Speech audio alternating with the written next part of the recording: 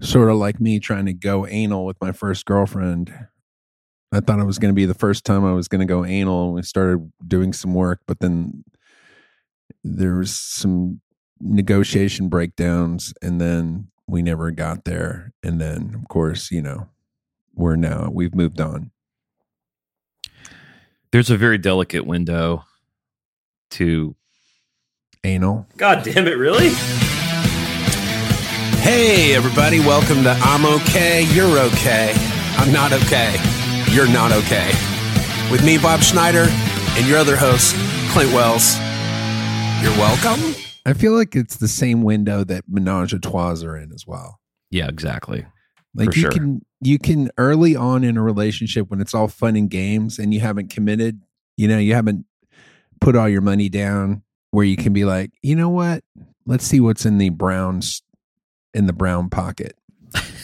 And then, or let's invite another lady to join in on the fun. Of course, never another dude, because that's a whole different story. That's the devil's triangle, and nobody wants to deal with the devil. It is such a fun time. Like, I was telling a friend of mine this. He's newly divorced and was married for a very long time. So he's this whole new world's open to him now. And he's a pretty good looking dude, pretty smart guy. So he's enjoying a lot of time with a lot of people. This is one girl he really likes a lot. He might even be throwing the L word around a little bit, but she has a boyfriend. And he's very much like, I don't care that she has a boyfriend. Who cares? I'm like, yeah, you're 2 months in, dude. You're going to care that she has a boyfriend at some point. Well, it's a lose-lose situation, because if you end up falling in love with this chick who's got a boyfriend, guess who the boyfriend is next time? You, baby. You. People don't change. People are the same. If you marry a whore, she's going to be a whore. She's not going to like settle down because of your ass. Well, and I'm like, I get it. You don't care now.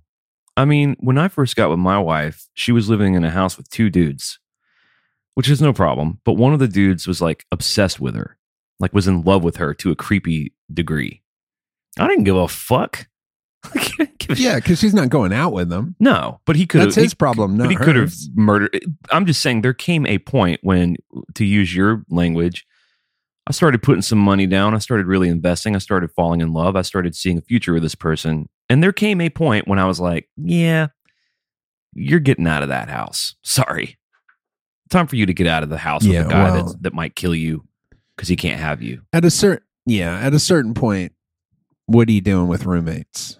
Exactly. Get out of there. Get your own place. That's late teens, early 20s. If at 25 you still got roommates, what are you doing? Yeah, what's going on? Figure it out. Fix the problem. Move forward into adulthood. But there's that window when everything's on the table, everything's possible, and you care enough to be in it, but you don't care enough about some of the externals. Yeah. You think it's all fun and games, and it is. It is for a minute, yeah. But then at some point, your girlfriend's telling you that some bouncer at a bar in Spain is telling her to open her eyes. And you realize he's saying open your ass, but with a Spanish accent. And then that's when the tears are let out of the corral to go tears.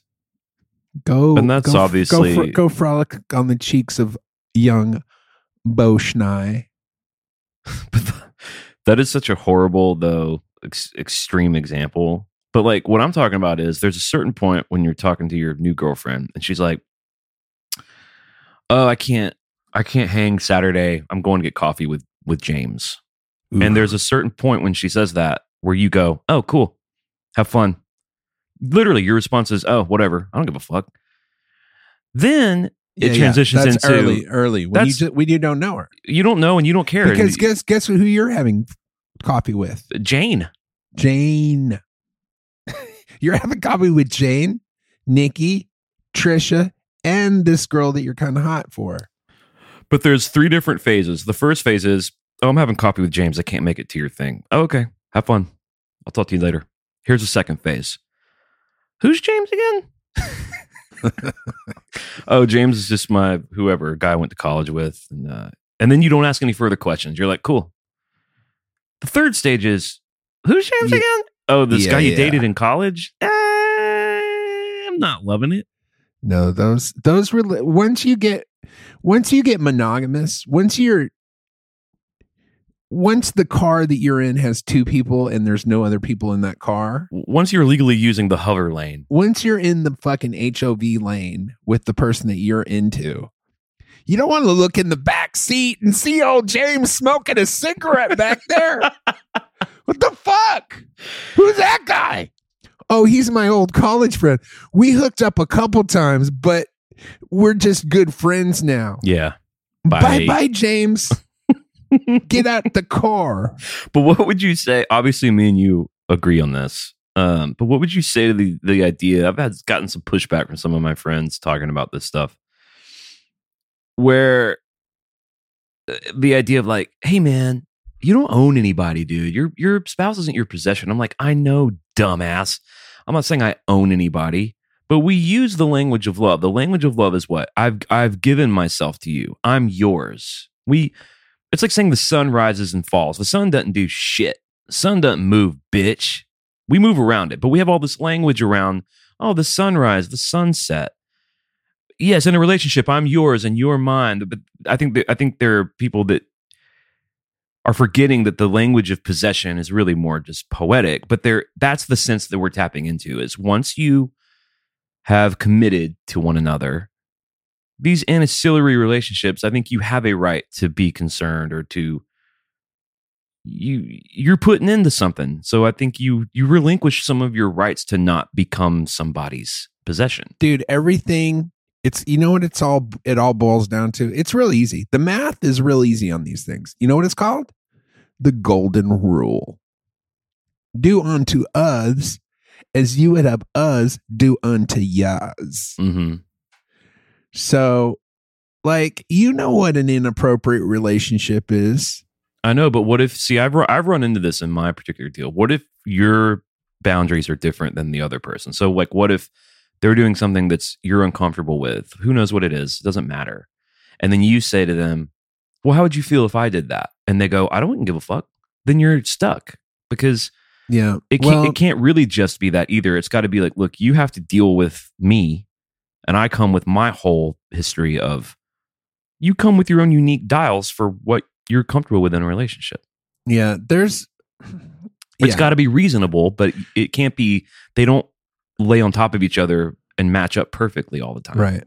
Well, one of my best friends is a girl that I used to hook up with back in the 90s. Now, we haven't hooked up in 25 years. But she's a really good friend of mine. She's married, she's got a kid.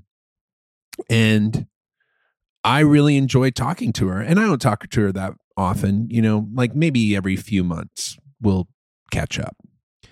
And I really enjoy that relationship because it's fun and I get to be a certain type of person with her, and there's nothing romantic about it, but there is a mutual admiration that we both have for each other. I really admire how smart and funny she is, and I think she feels the same way about me. And so I enjoy that relationship. It's very uncomplicated because there's no romantic part to it. There's no, you know. Is it really devoid of any of that for real? Absolutely. Yeah, for sure. Right. 100%. Okay. And so, but I know that. But now, if my wife had the same relationship with some guy that she hooked up with 25 years ago, then I'd be like, well, you were 7. So that's real bad news. Yikes. But she had a relationship with some guy who I didn't like the relationship at all. It felt very inappropriate. And I was like, hey, look, I think this is an inappropriate relationship, because they were texting back and forth. And I was like, put me on the text. If there's not, and I would, if I had a text with my friend, I'd be like, hey, do you mind if I put my wife on your text, on this text? And she'd be like, yeah, no problem. She wouldn't care. I wouldn't care, all day long. So my wife puts me on a text with this guy, and this guy all of a sudden wants to start chatting with me. And I'm like, that's not what this is about. It's not time for you and me to become friends. I don't like you or want to be friends with you ever. I just want to make sure that your shit that you're talking to with my wife is on the up and up. And he takes me off the chat and then starts texting my wife without me on the chat. Jeez.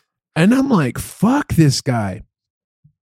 Anyways, turns out the guy was psycho. Anyways, so hopefully he doesn't listen to this fucking podcast. That whole mock-up you just gave me sounded horrible, like a horrible nightmare.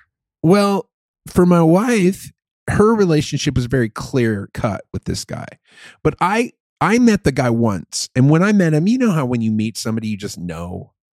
When I met him, I was like, this guy's into my wife. Mm-hmm. And she's like, well, he's not. We've always been friends. I'm like, no, there are guys. You know who they are?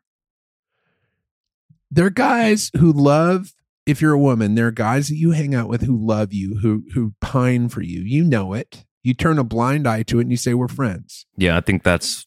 But women know who that is, who those guys are. I think that, yeah, they're either dumb, which I don't believe for a second, or they're playing a game. I mean, their relationship with the person is cut and dried. They don't have romantic feelings for them. And because they don't have romantic feelings for them, they're like, yeah, our relationship's cool. And I'm like, I can clearly tell you that guy's, if he had the opportunity, would be with you. Mm-hmm. But you don't want to be with him. And those relationships, that's the guy in the back seat smoking a cigarette. Get the fuck out of the car. Yeah. But I think that's what you learn that as you get older. And I think it's also about discussing things too. You know, that's the thing about relationships. The key to relationships is communicating, telling your truth in a loving way without being mean or insulting. And then discussing stuff and then figuring out through discussion what you're both comfortable with, because ultimately all relationships are agreements between the two people. And some people have these polyamorous agreements that I would never want to be in a relationship with like that with somebody, but some people are maybe comfortable with those. I've never heard of those working out. I don't think those ever work out. No, I only knew one in real life, and you know, it was like a badge of honor for this person. You could tell they were kind of smug about it. Like, we've cracked some sort of code on love. It was a couple that lived together, loved each other, were committed to each other, but had sex outside of that with a lot of rules. They each had respective nights. It couldn't be anyone they knew. No one with kids. There were just all these rules, right? Just saying all that just sounds so gross and horrible. Well, and then what happened was one of them fell in love with one of these people that they were fucking. Of course. That's what happens. Imagine that. And it was like devastating to of course. The whole friend group and obviously the people. And, you know, I think you try to find someone you try to throw in. And I think that what you give up to be with someone refines you as a person. But it took me a really long time to figure out how to behave within all that. Well, you have to, you're not born with this information. You're born a blank slate. You have your parents who usually suck at relationships as your role model. Right. They don't teach it in school. I went to a rehab place where they taught me what a real relationship is, what an intimate sexual relationship is, what you should expect from your partner, what they should expect from you. I'd never heard any of that stuff. Was some of that a revelation to you? It was all a revelation. I didn't know any of it. It seems like you have to have a good balance of letting your partner know how what they do affects you, which is just something you have to deal with in a relationship. You just can't get a blank check for your whole life and be like, I don't belong to you. I'm not yours. You're not mine. It's like, no, we're in a relationship. So sorry, you have to deal with it, whether it's true or not, or reasonable or not. And if you're the person that is offended, which is me a lot in my relationship, I have to be like, okay, how do I communicate this to my partner in a way that's reasonable, where I'm taking responsibility for what might be my part of it, and also not putting it on them like that they're responsible for my feelings all the time, which is A, I don't think is true, but B, if you make someone feel that way, I think you're just going to ultimately push them away. and self-fulfill what you're scared of in the Sure. first place. So it's like it's such a fucking balancing act of getting all that done in a way that the other person doesn't want to run from it. They want to move towards you and help, you know? Yeah. I mean, for me, group therapy was the thing that I needed to do to learn how to talk about my feelings. First in the group where there were low stakes, because I didn't have a relationship with anybody in the group. I was going to leave the group, never see them again until the next week. And then I never saw them outside a group. So that was a very safe place to practice doing that. But once I had some practice, then I could go, hey, when you do this, this is how it makes me feel. Like I feel this way when you're doing this. And when the other person who cares about you understands, oh, when I do that, it makes you feel bad. There's much more compassion there, and there's much more of an opportunity to not do that so often because they care about you. But when you say, hey, you suck because you're doing this, and that really sucks when you do that. Like that doesn't, all the other person does is just gets defensive immediately. And then they're like, hey, I'm not a horrible person. You're the horrible person. You know what I mean? It just starts this chain reaction of defense and attack. So if you just lead with your emotions and say, hey, look, this is how I'm feeling when this happens. You're not saying, hey, what you're doing is wrong. You're not saying, hey, you got to stop doing this or else. You're just telling them the truth, which is, this is how I feel. Right. And if you can leave it at that, man, you've mastered relationships. Well, and I guess the scary thing is that they, through their actions or whatever, or even just plainly, they'll say, I don't care. That's like the ultimate fear. That's the vulnerability of saying that to your partner. But what actually does happen, unless you're in a toxic relationship, well, that gives them the opportunity. They can either say, well, I'm really sorry and I really care about you, but I can't change this thing that I'm doing. Or they say, well, I love you and I'd hate that. This makes you feel that way. Let me try to tighten up in this area or that area. Let me move towards you. Yeah. I mean, either way, it's a win-win because you find out, like, if the person's like, hey, I don't care about your feelings, then you're like, well, why would I want to be in a relationship with somebody who doesn't care about my feelings? Right. Horrible. And then you're not really even losing anything. Then if you break up with the person, you're like, well, I didn't really lose anything because they didn't care about me. It really is. Yeah. It's like, it really is kind of a win all around if you lead with that and you just are honest. Yeah. But we're not taught that. I didn't learn that. I had to practice it week in and week out for years to get even okay at it. Now, I mean, some people are good at it, and I've gotten okay at it, but it took a lot of practice. It didn't come naturally. Well, speaking of what you do hurting other people's feelings, let's unpack the bitch slap heard around the fucking world, dude. So, oh my God. So Oscars are happening, and you and I were texting during it. Well, I kind of forgot about the Oscars, and then you texted me your Oscar ballot list, and I was like, oh yeah, that's on right now. And I turned it on, and literally within like 4 minutes, Chris Rock was on stage. Yeah. And that happened, and I was like, what the fuck? It was really weird to see happen on TV. And I think I texted you this. I think you came on a little earlier because you and I were doing some pretty funny Oscar texting, or maybe it was just after the slap. But I do really feel like, without trying to be offensive to anybody, it's the second weirdest thing I've seen on TV after the second plane hitting the World Trade Center, which I watched on live TV. Just sort of like, what? I will say it's the third weirdest. I would say it's the fourth weirdest thing. All right. I would say World Trade Center is number one. Space shuttle blowing up is number two. O.J. Simpson being chased on the highway, number three. Yeah, O.J. Chase. And then the bitch slap number. I would say that's probably four. So I was with two other dudes who are like me and you, smart, kind of progressive, artisty type dudes. And it was interesting, like the emotion of us trying to process it. Like, one of the dudes that I was with was immediately like, that was straight up assault. He should go to jail. I cannot believe police aren't taking him out. That was like one thing. Another guy was kind of more dumbfounded. I kind of thought there was a little sliver of me that was like, oh, that guy's like, it was like a strange act of heroic chivalry or something. Like it was old school, don't mess with my bitch stuff that you don't see much anymore. There was something about it that was like refreshing or something. Although the truth really is, and this is how ultimately feel, is that it was kind of a horrible display of like privilege. No, everyone was frozen. He definitely didn't deserve to be hit. He was making a joke.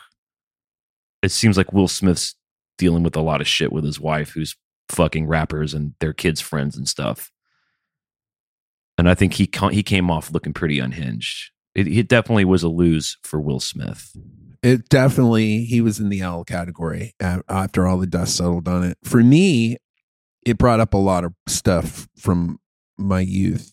I mean, like the fact that he wasn't asked to immediately leave, like as soon as it happened, the fact that security guards didn't come and say, hey, you're going to have to come with us. I know. The fact that they let him sit there is fucked up. And really the thing that came to mind was like, oh, nobody's running this show. There's nobody that's in charge of this Oscars. Like nobody's in charge right now. I think back in, if somebody was in charge, they would have said, hey, go get Will and his wife and escort them backstage. We're not going to let him sit there anymore. Well, what's interesting is someone is in charge, but what played out then was everyone knew he was going to win Best Actor, which is the second biggest Oscar of the evening, next to Best Picture. Sure. So everyone knew that. So you've got whoever the executive producer was, or a team of them going, I'm sure they were going, what the fuck do we do? I'm sure they were like, this sucks. They came out and said that they asked him to leave and he refused to leave. Then it came out that they were basically lying for optics, and that a producer was sent down to him and said, hey, Will, we don't want you to leave. Because 5-10 minutes later, he was going to win the biggest award of the evening. So someone was in charge, but I think someone was going, what do I do if I have him removed before we give away the biggest award to him? Am I going to get fired? Is that the right decision? Man, if you got a problem with something that somebody said, say it. He didn't have to go up there and slap him. He could have just started shouting at him too. It was a bully move. It was a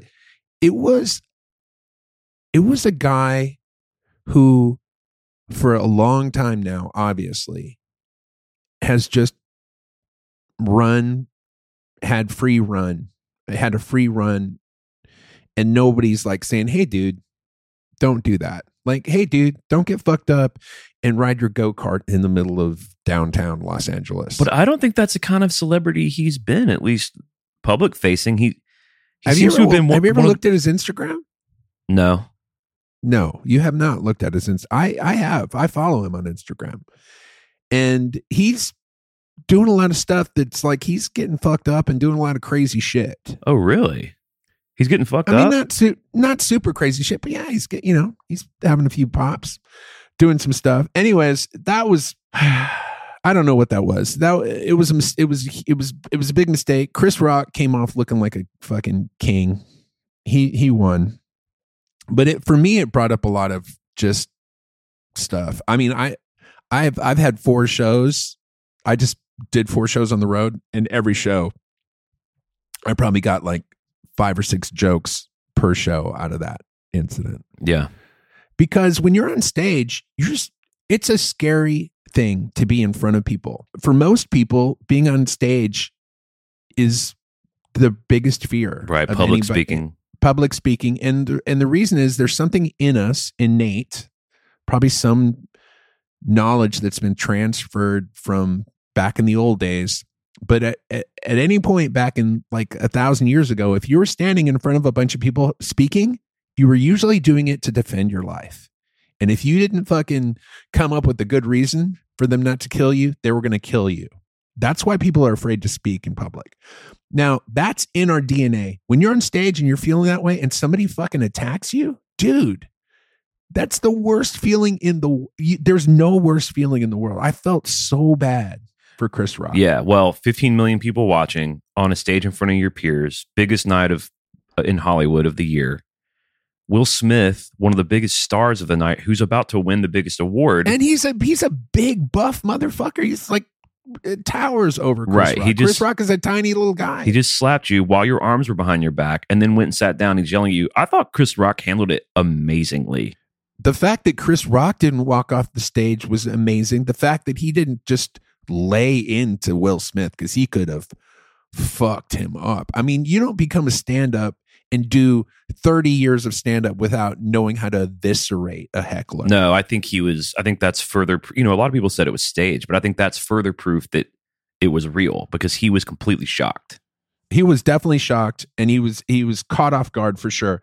But even having said that, he could have, I thought he even kind of quickly, one of the first things he said, the first thing he said was he was like, "Hey, look, I'm not gonna talk about your wife anymore. Let's get on with the show." The first thing he said was, "Will Smith just slapped the shit out of me," which everyone thought was kind of a joke. But then he looked at Will Smith and he looked incredulous and he said, "It was a G.I. Jane joke," underscoring how insanely overreactive Will Smith was. Like, dude, are you serious? Yeah.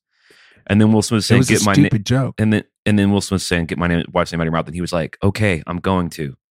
And then he goes, "Well, this was the greatest moment in television history." It's like, that's definitely the weirdest thing that's ever happened at the Oscars. We saw that live.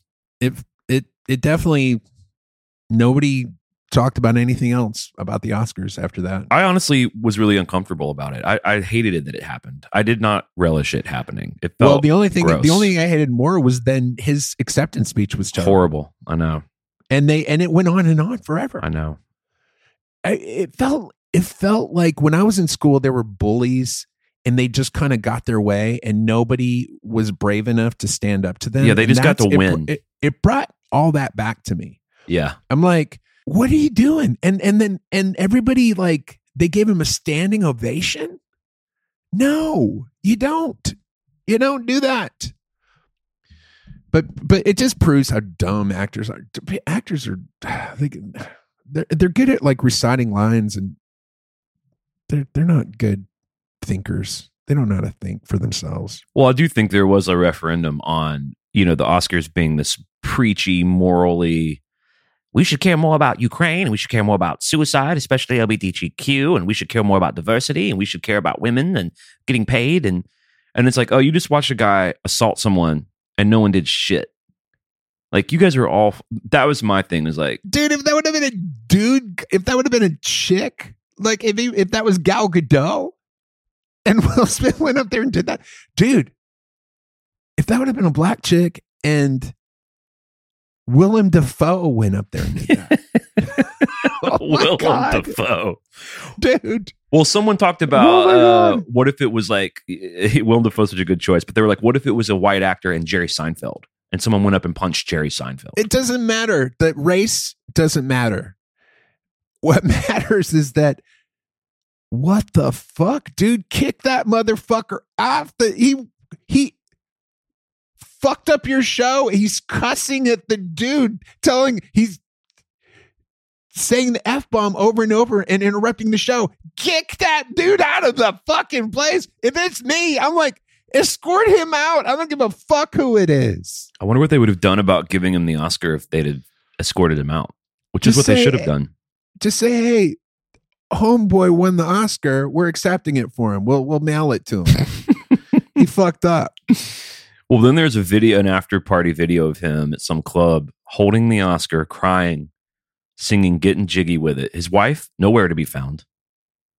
Not to mention the fact that Will Smith laughed at the joke before. I know. I was about to say that. He laughed, and then he looked at his wife, who gave him the fucking sourpuss face, and he's like, uh-oh. Guess I shouldn't have laughed at that joke. Well, look, we've come to the conclusion of this episode, but write in bobandclint@gmail.com and let us know what you think about what I'm now calling the bitch slap heard around the world. And I guess, are we getting the Secret Weekly going to compare our Oscar ballots? Is that the plan? Either that or our dick sizes. Well, that's perfect for both. We can do both in the Secret Weekly. All right. Well, go support the show in the ways that you can. You can tell a friend about it. You can post it on your social media. Do you notice how sad I got when you said that? As soon as you said we can compare dick sizes, I was like, oh, okay, this is what Chris Rock felt like. God.